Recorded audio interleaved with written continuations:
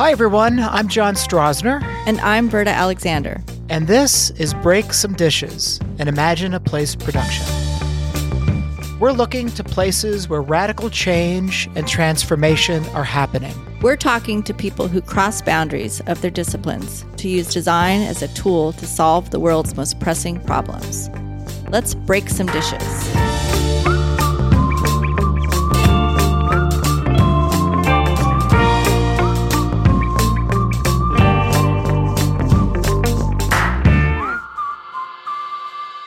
Welcome, Akshat. We are, as usual, excited to have you on an episode of Break Some Dishes. I'm here with my partner in crime, Verta Alexander. Verta, how are you doing? I'm doing well. Thank you. Very excited for our guest. Well, thanks for having me. Yeah, thanks for joining us. We have so much we can talk about. Akshat, Verta and I were actually going round and round about how do we manage your body of work because you've done so much? Like, how do we not get overwhelmed by it, which is hard not to do. But we're here today with Akshat Rathi, senior reporter for Bloomberg News, right? Yep. And I actually found out about Akshat. I read a number of your articles and really was kind of taken in by the topics and the material that you're diving into. And I reached out and you so graciously agreed to spend some time with us. So you have a deal here on Break Some Dishes. Remember our deal, Verta? We don't ever want to have somebody on who's smarter than us. I think we've broken that deal millions of times. And now we have somebody that looks better than us, way more professional. He's got a little pop. What is that? A pop screen in front of your microphone, and you're in a sound booth. And what's going on? I know. It's good nobody can see him. I already feel like we're in over our heads, Verta. I know. Oh, well, so that's how we like it, right, John? That's how we like it. That's how we perform best. Akshat has a PhD in organic chemistry from University of Oxford and your bachelor's in chemical engineering from the Institute of Chemical Technology in Mumbai. So Verta and I were talking about this, and we think it's very cool that one of the things we try to do on Break Some Dishes is bring the language of science and engineering and entrepreneurialism and those things into design. So you started out with organic chemistry and chemical engineering. How did you end up writing about climate? Yeah, I started writing as a hobby just because it was something I found to be enjoyable, just being able to express myself. And this was back in college. And as you would do in college, you'd want to start things. And so there wasn't a magazine in the college at the time in Mumbai.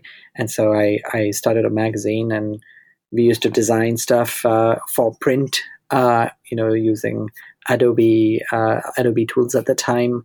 And writing was really the primary thing. But to be able to get that writing out to an audience, you have to go through this whole process.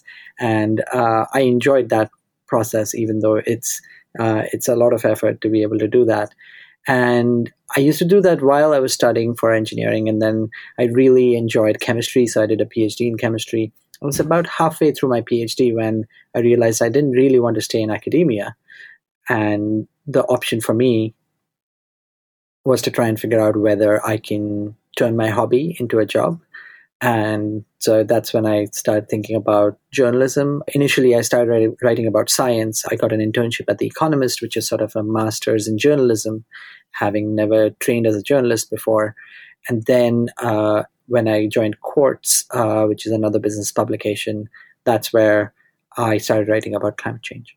That's amazing. You've married your passion and your expertise and your academic studies into one amazing career. And he has a great voice. What's going on? So you're launching a podcast in a few months. That's exciting. Yes, it's going to be called Zero. And the zero, unsurprisingly, stands for zero emissions. And it will be about climate solutions and how we scale them. and we'll look at it from every sort of way, different angle, but we'll also follow some of the stories that many of my colleagues here are working on. Some of them I'm working on, investigative stories, narrative stories. I feel like there are now climate podcasts, but not very many that I would listen to every week. And I would like to make something that, people feel like listening to every week. It's a tough topic, but I think it's not because the topic itself is hard so much as the impression people have about it is one of it being depressing or sad or something you don't want to listen to day in and day out. But the reality is quite different. Yeah, and we're similarly trying to look for solutions. Recently, it focused a little bit more on climate change, but we look at all kinds of problems, and there's so many in the world today, so many crises. But I think, and what you just said, I think around designing solutions, I think we're all in a sense designers, and for a longest time, I've been thinking, designers have such a key role to play in solving for the climate crisis or any of these problems. But I've been reading a couple books recently. As one I've got here called Ruined by Design, How Designers Destroyed the World and What We Can Do to Fix It, argues that everything around us is by design. Our capitalistic system, our political systems, and so yes, designers can help solve for these crises, but not if they keep asking the same questions. And I was listening to a podcast that you were on, My Climate Story, long time ago. I mean, the pandemic, it feels like 2020 was 10 years ago, not just 2 years ago. That's right. But pandemic years are different. I know, right? And you talked about, and I think this is probably what you love about what you're bringing to journalism, this academic knowledge-based understanding, is that you said once you know how the sausage is made, you know what questions you need to ask. And I'd love to talk about that, understanding that we need to ask different questions because we really need to make systems change. Yes, absolutely. I think this is my bias as a person who is interested in science and technology, in how things work, that I find that if I'm able to understand how they work, then I will be able to tell people how they work, which is not always the same thing. Understanding something and being able to explain something equally well so that the other person understands it is not always easy. And I think once you have an understanding, a slightly deeper level understanding of a subject, a technology, an event, then you're able to process it and make sense of it a lot better than if you just get the headlines, because they don't tell you what's really happening. Yeah. Mm-hmm. Well, and I think also, Verda, I don't know if you would agree with me, but engineering is design. Absolutely. Yeah. So it's really appropriate that with your engineering background or your science background, that you're trying to tackle this subject. It makes perfect sense to me. It's a design problem. It's an engineering problem, Yes, I think a lot of the solutions to climate are technocratic, but they are going to be implemented by humans.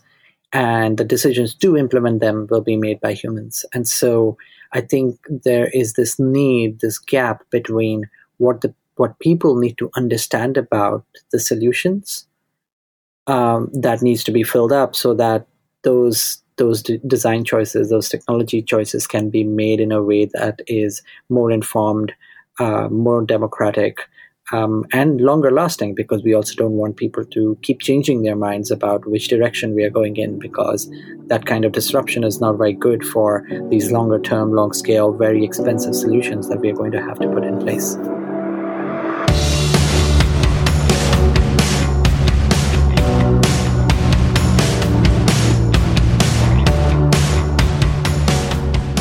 So, like John said, you've written so much. We usually do our homework, our background check on our guests. And so I picked your most, I don't know if it was it was a week ago, so it probably wasn't your most recent article. You've probably written 5 articles since then, but it was right. one that you posted on LinkedIn, not on Bloomberg, yes. but on LinkedIn. And it was titled How to Convert Public Support for Climate into Policies That Work. And definitely one of the problems that we've just discovered here in America is that our politics is broken and it is affecting our ability to do anything about climate change. And you use the UK as an example of how they basically made it not a partisan issue somehow. Yeah, it is interesting in that, like, in 2020, more than 2/3 of Americans wanted government to do more about climate change. And nothing really has happened in the last 2 years. Very little progress.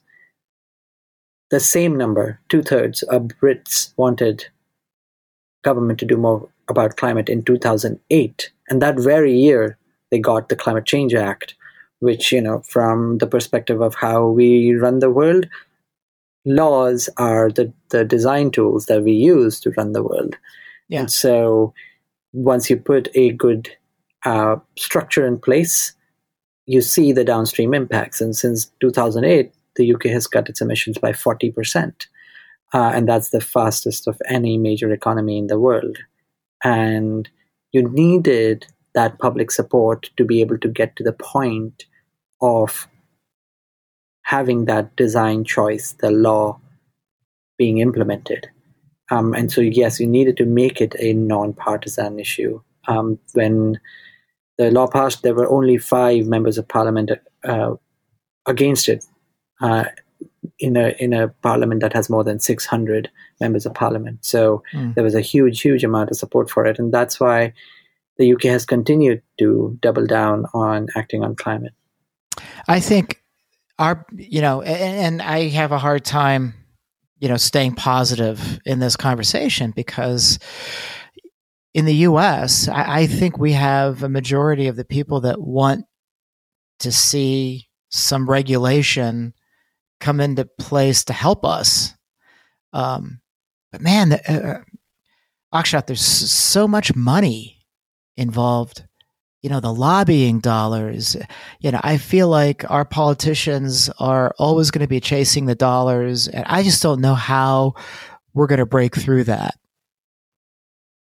Yeah, it's a problem in the sense that there is obviously politics is a short-term game in most democracies because there's a finite term that people in power want to deliver some sort of promise so that they can stay in power for longer. But I would say that businesses are different in that sense. They are not democratic. You can't just go and decide what people on the street can't always go and decide what Coca-Cola has to do. But Coca-Cola has been around for a very long time and would like to stay around for a very long time. And while its leaders might come and go, there is typically, at least in large multinational corporations, a longer-term vision for where things ought to go. And one of the things I've been optimistic about is that when you look at businesses, they get it. Even if politicians are not always looking at the long term, businesses tend to. And they initially said the right thing. Now they're starting to do the right thing. And that, I think, will help eventually move the money out away from politics, stopping climate action, to actually pushing for climate action. It just is going to be a messy path to that point. But the one business or one category of business that isn't doing a whole lot, and I know John wanted to ask this question. Do you know where I'm going, John? Yeah, I hear you, man. Yeah, you've done a lot of research in this area, and John wanted to get a little. Akshat, you did some award-winning investigative work on what's happening with ExxonMobil, right? Can you talk to us a little bit about that work? Because I started reading those articles, and before I read your articles, I had also read some other things about the fossil fuel industry and the amount of obstruction that they're creating to climate change activism. And I'm curious to get having done the amount of work into it that you have done, what's your take on it? And what are you coming away with after all that? Yeah, I mean, the specific story you're talking about is we did a series of stories on ExxonMobil at the end of 2020, and the source of much of those stories was some internal documents that we had been leaked that showed Exxon's own projections for where its emissions are going to be in the next 5 years. Which are pretty depressing. Yes, I mean, that kind of information is held very closely and tightly. And, businesses do give forecasts for what they might earn this year, next year at best. But we don't know of any company that puts out an emissions forecast. They say they have targets and they would be reaching those targets, which sometimes happens. But especially oil companies, they never tell you what their emissions are going to be. So we found that, and then that turned into a series of stories. But the background to it is that oil companies have to move to a cleaner future through cutting emissions. And many of the European oil companies have made those commitments, and some of them are actually following through. They're cutting production of oil and gas because that's going to be required if they're going to meet those ambitious targets. In the case of ExxonMobil, at the time, it did not have a goal to reach net zero by 2050, which is what many oil companies in Europe are doing. And while it said it would be cutting emissions, what we found was it's actually going to be increasing emissions. Now, that was end of 2020. A lot of things have changed since then. At that time, oil prices were depressed because we had started, locking ourselves down, whereas now oil prices are roaring because everything's trying to move away from the pandemic, and people want to do all the things that they were doing before the pandemic. And they're telling us they need to produce more now. Correct. So initially, when we reported to the stories in 2020, they said, "Oh, our projections have now changed. Oil price is likely to be low. We are not likely going to be producing that much." And of course, that's all changed now. They're like, "Well, oil prices are high, and we, would like to produce more." Although that said, American and European oil companies are still not going as quickly into oil and gas production as they did when last time oil and gas prices spiked. So they are recognizing that they can't make these long-term investments if there are going to be not enough buyers for that oil and gas in the future. One way to think about what they do is, when oil and gas prices go high, they are able to reap more profits, and that's clear. That's been clear for the past 6 months, if not more. But what they do with the profits that they get tells us and gives us an indication of what their future is likely to be. So for a long time, they said we want to be cleaner, but then didn't invest in clean technologies and clean energy as much. They're starting to finally do that, at least in Europe. If they get more profits, they also typically in higher price environments, they would go and drill for more oil and gas, or at least start exploring for more oil and gas, because by the time prices come down, they'll be able to tap into a new source and then profit from it. Most international oil companies aren't doing that much exploration. Instead, what they're doing is, with all this profit that is coming, they're giving it back to the shareholders as dividends. So it's a different kind of an oil story from what we've seen in the past, and partially it's because of the recognition that what's happening with climate change is going to not create as much demand for those products as there used to be in the past. Well, one more question on the oil companies, and then we'll move on to something a little bit more uplifting. But in the articles that I've read that you were writing, there's a lot of investor frustration with the reporting. Is that because investors, they want to report accurately because they think in time there's going to be a tax on the carbon, and that's going to be a liability, and they want to be aware of that? That's right. I mean, one big fight that I think is probably now won and over is that oil companies are now telling us how much carbon dioxide they have on their books, how much their own oil and gas production is leading to in greenhouse gas emissions. And that was not something that they used to say or share or disclose 5 or 10 years ago. So every oil company, at least every international oil company in Europe and America, is now disclosing that information. But that is still historical information.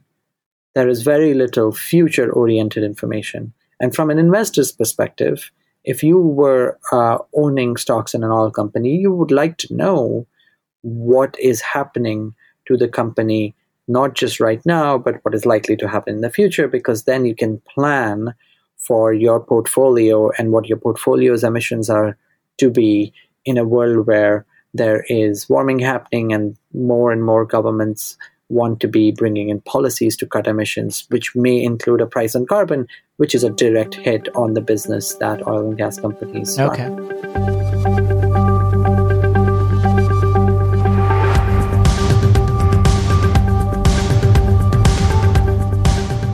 So you were saying earlier that you think businesses, companies, corporations are starting to do the right thing. But it does feel like the most important and one of the biggest sector of corporations, the fossil fuel industry, really isn't. And they're really trying to protect their profits until the bitter end. And I think the Supreme Court decision is another example. I mean, really, with the EPA, I mean, really that just comes down to money, how much it costs to operate your power plants if you're trying to operate them more cleanly. And so I guess, I don't know where my question's going. Like, what will it take to get the fossil fuel companies on track? That's the question. That's a good question. Yeah, I mean, we talked a little bit about political influence. We talked a little bit about how emissions disclosures and how investors are thinking about it. I think one other lever, and these are all different levers that we need to pull. We need to pull public support. We need to have policies in place, which will hopefully come from public support. But public support is also important because the policies that come through, there need to be something that the public does accept as policies they would like, because again, there's that gap. But there's a third lever, which is technology. And that one, if we had to pick levers, people, policy, and technology is the one that makes me the most optimistic, because you pick a technology of your choice that is clean, green, and alternative to the fossil fuel world, and it's doing better than most people thought it would. That's true of solar, that's true of wind, that's true of batteries, electric cars, that's true of now hydrogen. And so large corporations are seeing those technology trends, especially fossil fuel companies, and they are seeing that that's the place they would want to go, and that this has got nothing to do with emissions, got nothing to do with regulations or policies coming through. Just from a pure economic standpoint, that's where the opportunities lie for many, many large companies. And so we are starting to see that shift. And, the war, as you're right, has caused fossil fuel prices to go up, and that's obviously leading to lots and lots of profits right now. But that is not the case in the long term. I mean, this war is not going to last the next 30 years. So at some point, those fossil fuel prices will come down, and then we are back to that world where the fossil fuel prices were lower. And even if they don't come down, what we do know is the price of green technologies keep falling. So the difference between the cost of fossil fuels and the cost of green technologies keeps getting bigger. And the bigger that is, the more people will adopt green technologies. I mean, Fatih Birol, who's the head of the International Energy Agency, just said this week that just like the 1970s oil crisis caused energy efficiency and more fuel-efficient cars to become a thing, this energy crisis, which is quite deep and quite disruptive, is going to make people double down on green technologies. Yeah. Well, we just talked to... Yeah, go ahead. Sorry, go ahead. Oh, no, go ahead. We do this all the time. We're not quite in sync. If Verda and I ever came to an intersection of stop signs, we would probably sit there for 20 minutes going, no, you go. No, you go. I was just going to say, we talked to Brian Kahn a couple weeks ago. Akshat, do you know Brian Kahn? He's a climate reporter. Yes. Yeah, okay. He's great, and he said the same thing. He's like, technology is ready. It's like ready to save the day. We just need to pull that lever. I'm curious, is there a technology that you're leaning on? What, in your opinion, is that technology that's most ready to make the biggest impact? It can't be one, because we need different technologies to do different things. I mean, one way to think about how you get to zero emissions, a good sort of shortcut is to electrify everything. You try and convert everything that you have around you as much as possible to only using electricity. So if you're heating your home, don't burn natural gas, use a heat pump. If you're cooling your home, instead of an air conditioner, use a heat pump, because the heat pump can do both heat and cool your home. Same with your car. If you're using a gas-powered car, convert to an electric car. You can start thinking about uses of electricity in things you probably don't have control over, but industry does. And so you use electric arc furnaces in steel industry, which use a lot of renewable electricity to be able to do their job instead of burning coal. And so that's one rubric where you try and electrify everything. Now, obviously, electricity comes from many, many sources, some of them clean, some of them dirty. So the next step is to decarbonize electricity. So you try and build out solar, wind, batteries, geothermal, nuclear, all these carbon-free sources that we know how to build, and we know how to build at scale. But as you clean up the electricity sector, all the objects that were consuming electricity start not producing emissions through the use. And then once you've done those things, then you have to do the harder stuff. So you'll have to find ways to convert industries like cement into clean industries. Cement is just a chemical process that produces carbon dioxide, regardless of whether you use fossil fuels or not, because of the chemistry of calcium carbonate converting to calcium oxide, which is limestone going to become cement. And so you have to capture some of those emissions. So you're going to have to scale up carbon capture technology. You might also need green hydrogen. So green hydrogen can be used for many, many different purposes, but it can be used as a store of energy. So you have lots and lots of sun, say in the summer, you can store that into hydrogen and then use it in the winter. So that's another way to ensure that you have an option rolling around. And then there is going to be need for actually removing existing emissions in the atmosphere, because we've been leaving this task for so late that we'll have to reverse some of the damage that we have caused. And so there's technologies to remove carbon from the atmosphere, which again are sort of getting ready. They're there. There are some small startups doing things. We're going to have to scale all of those things together. So there isn't one technology. You're going to need all of them, but there is a plan that we have on how we can get there. Sounds hopeful. I just hope that that's so funny. Yeah, I just hope the green technology can get up to speed quickly enough, and that the financial sense for it gets companies to get behind it. It's funny. I mean, one way to think about it is like now we all use smartphones, and we probably can't imagine how our life would be without one.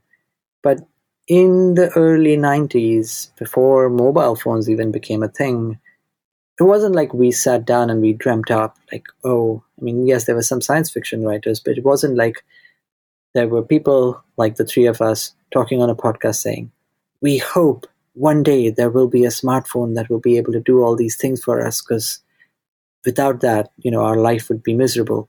Well, we don't know how these technologies will evolve. We know there's a direction to them, and we know that they can scale. We've seen them happen again and again with computers, with batteries, with electric cars. And so I think it's about being able to put all that together and have a direction for it. But then, you don't know how quickly you'll get there, but that's the task in front of us. What were you going to say? It's funny because you said that's so hopeful, and I was about to say that's so overwhelming. What's your advice? I'm just curious, Akshat. If you're a consumer like Joe Public, what can they do? I think it's odd to think of it as overwhelming. One of the analogies I find very interesting is when you walk into a forest around the areas you live in, and if you've done it a few times in the past, you probably know the types of trees that are around. You probably know a few species of birds. You probably know, some fish if there's a water body. You know their names. You know how they look. You might even be able to tell their, calls.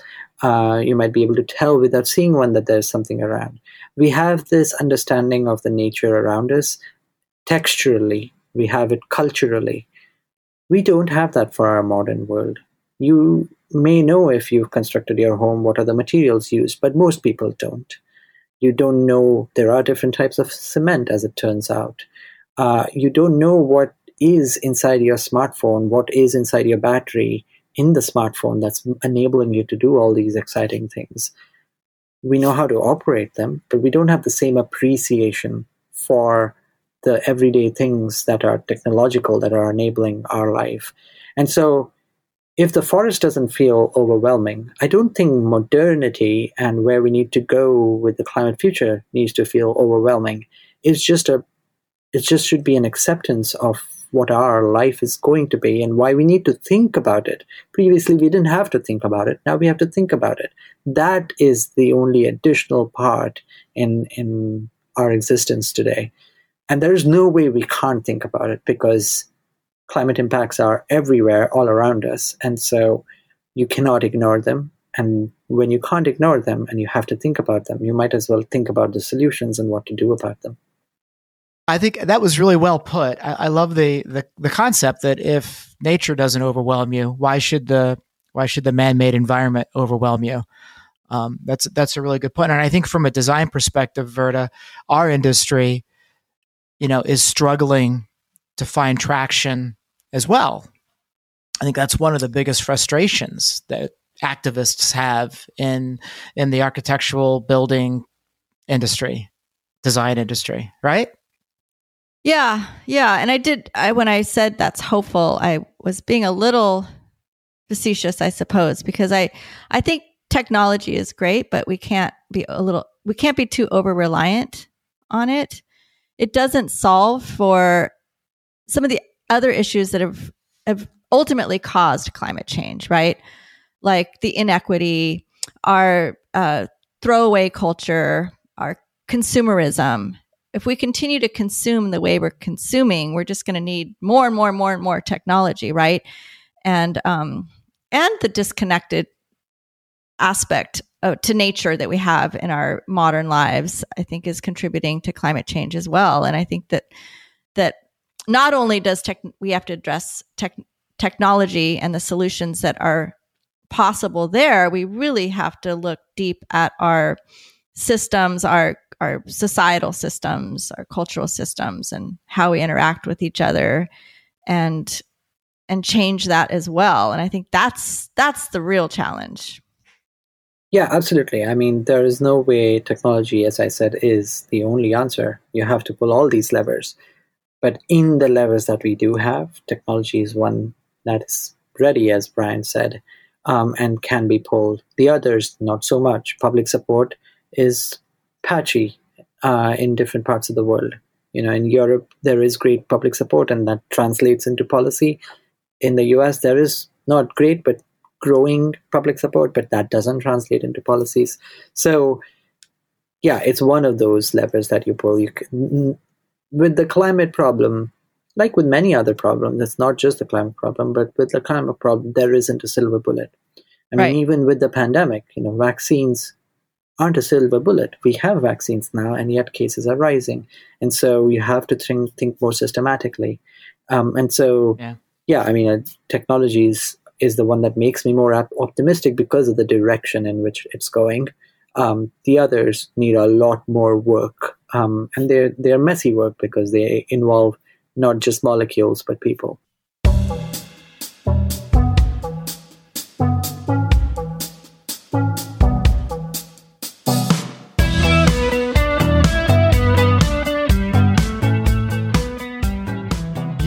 You edited a collection of essays that were written by young climate leaders.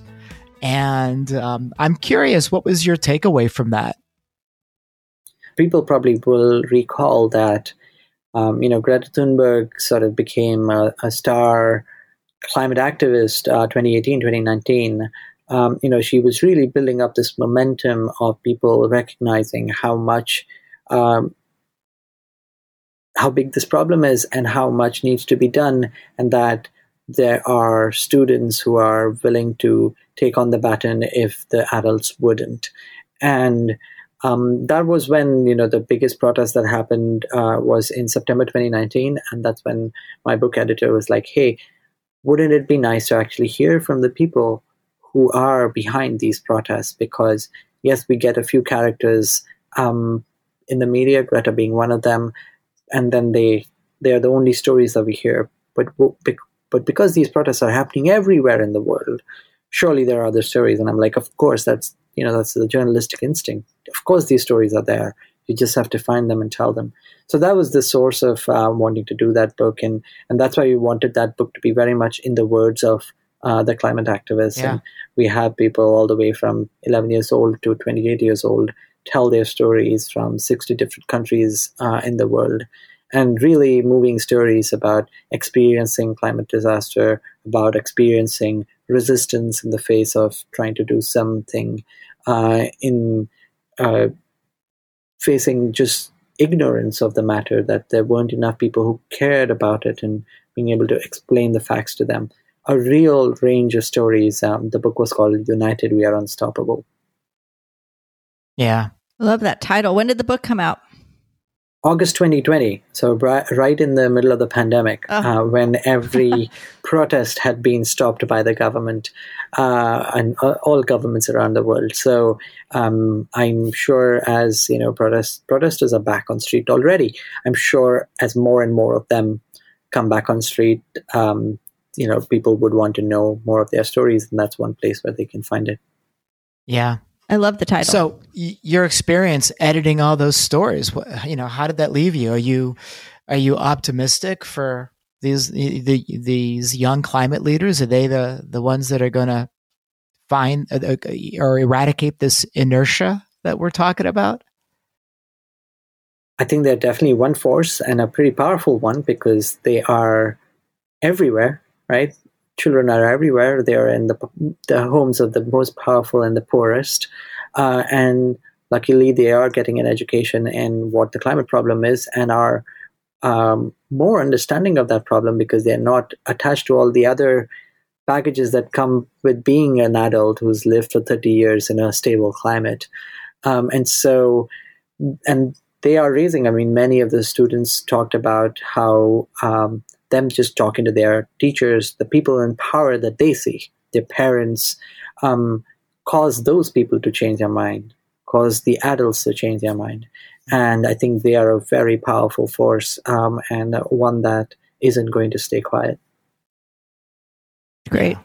Let's hope I also not. think of the elderly. There's 1,000 grandmas for the future. So I think these groups with a little bit of a different perspective, either the energy of youth or the wisdom of age, have a lot to add to the climate fight.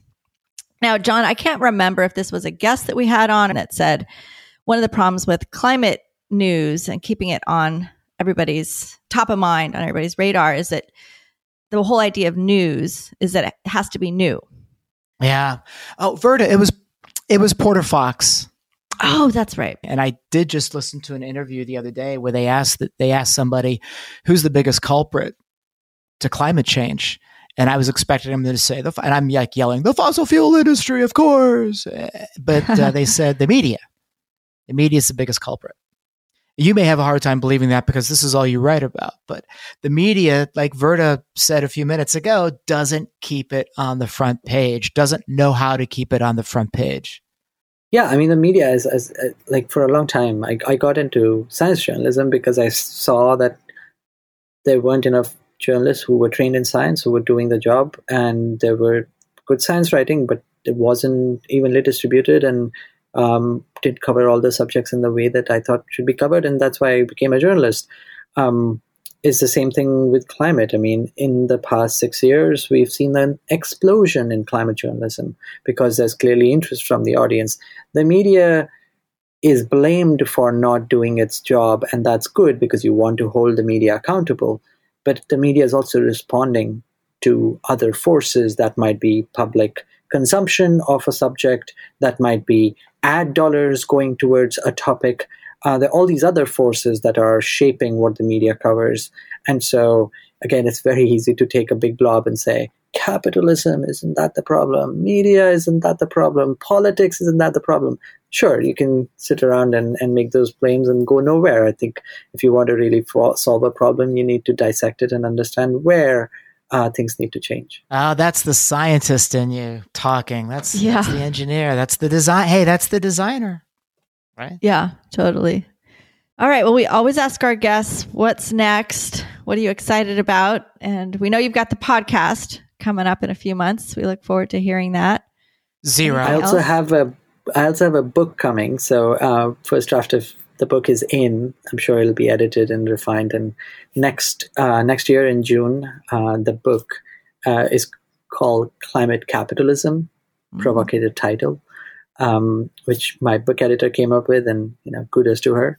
But it speaks to some of the points that we've talked about, which is how do you bring people, policy, and technology together to be able to bring climate solutions and scale them. And I have examples in many different countries, India, China, America, Denmark, the UK, where people have taken real things and made them into things that we will be using now and in the future to be able to cut emissions and get to zero. I love it. I feel like you're always looking for the hopeful solutions. Yeah. No, I was going to ask, like, we're doing a really quick thing. I don't want you to overthink it, but what is your most critical concern right now? What are you most worried about?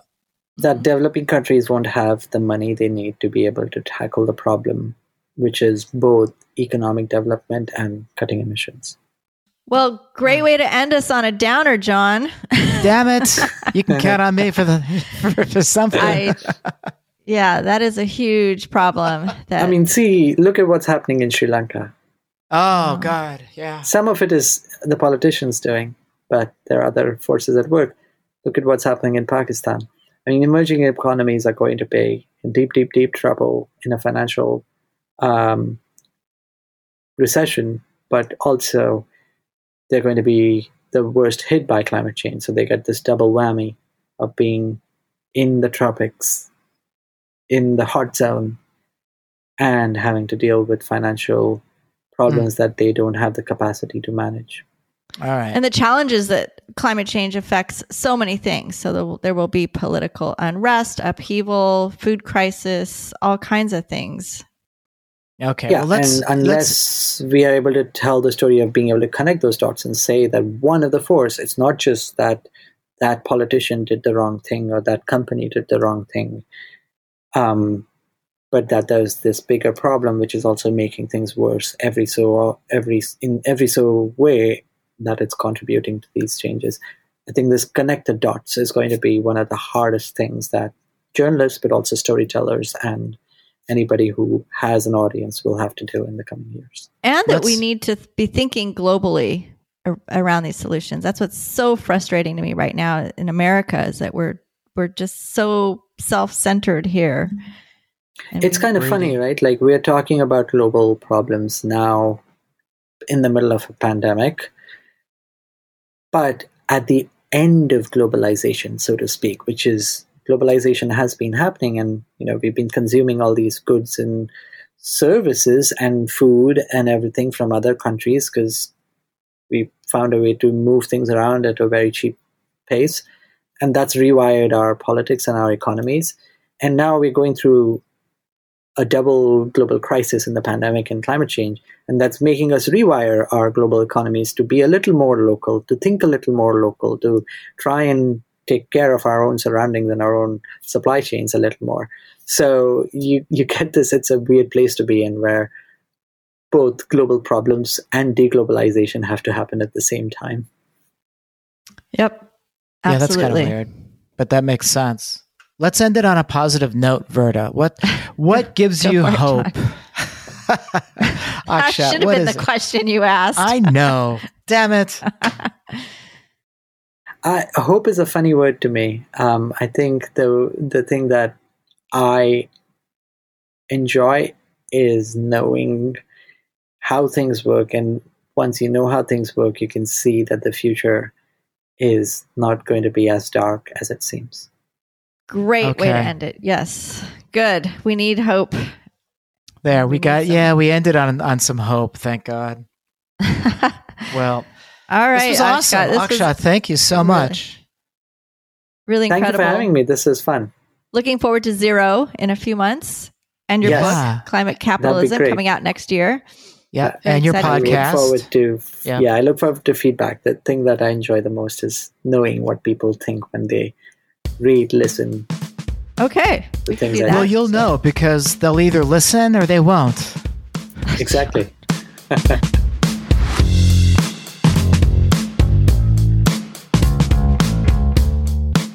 If you've enjoyed today's episode, drop us a rating or a review on Apple Podcasts or wherever you're listening. To hear more trailblazers taking on the world's issues through the lens of design, visit us at breaksomedishes.com. I'm Verda Alexander. And I'm John Strasner. And you've been listening to Break Some Dishes.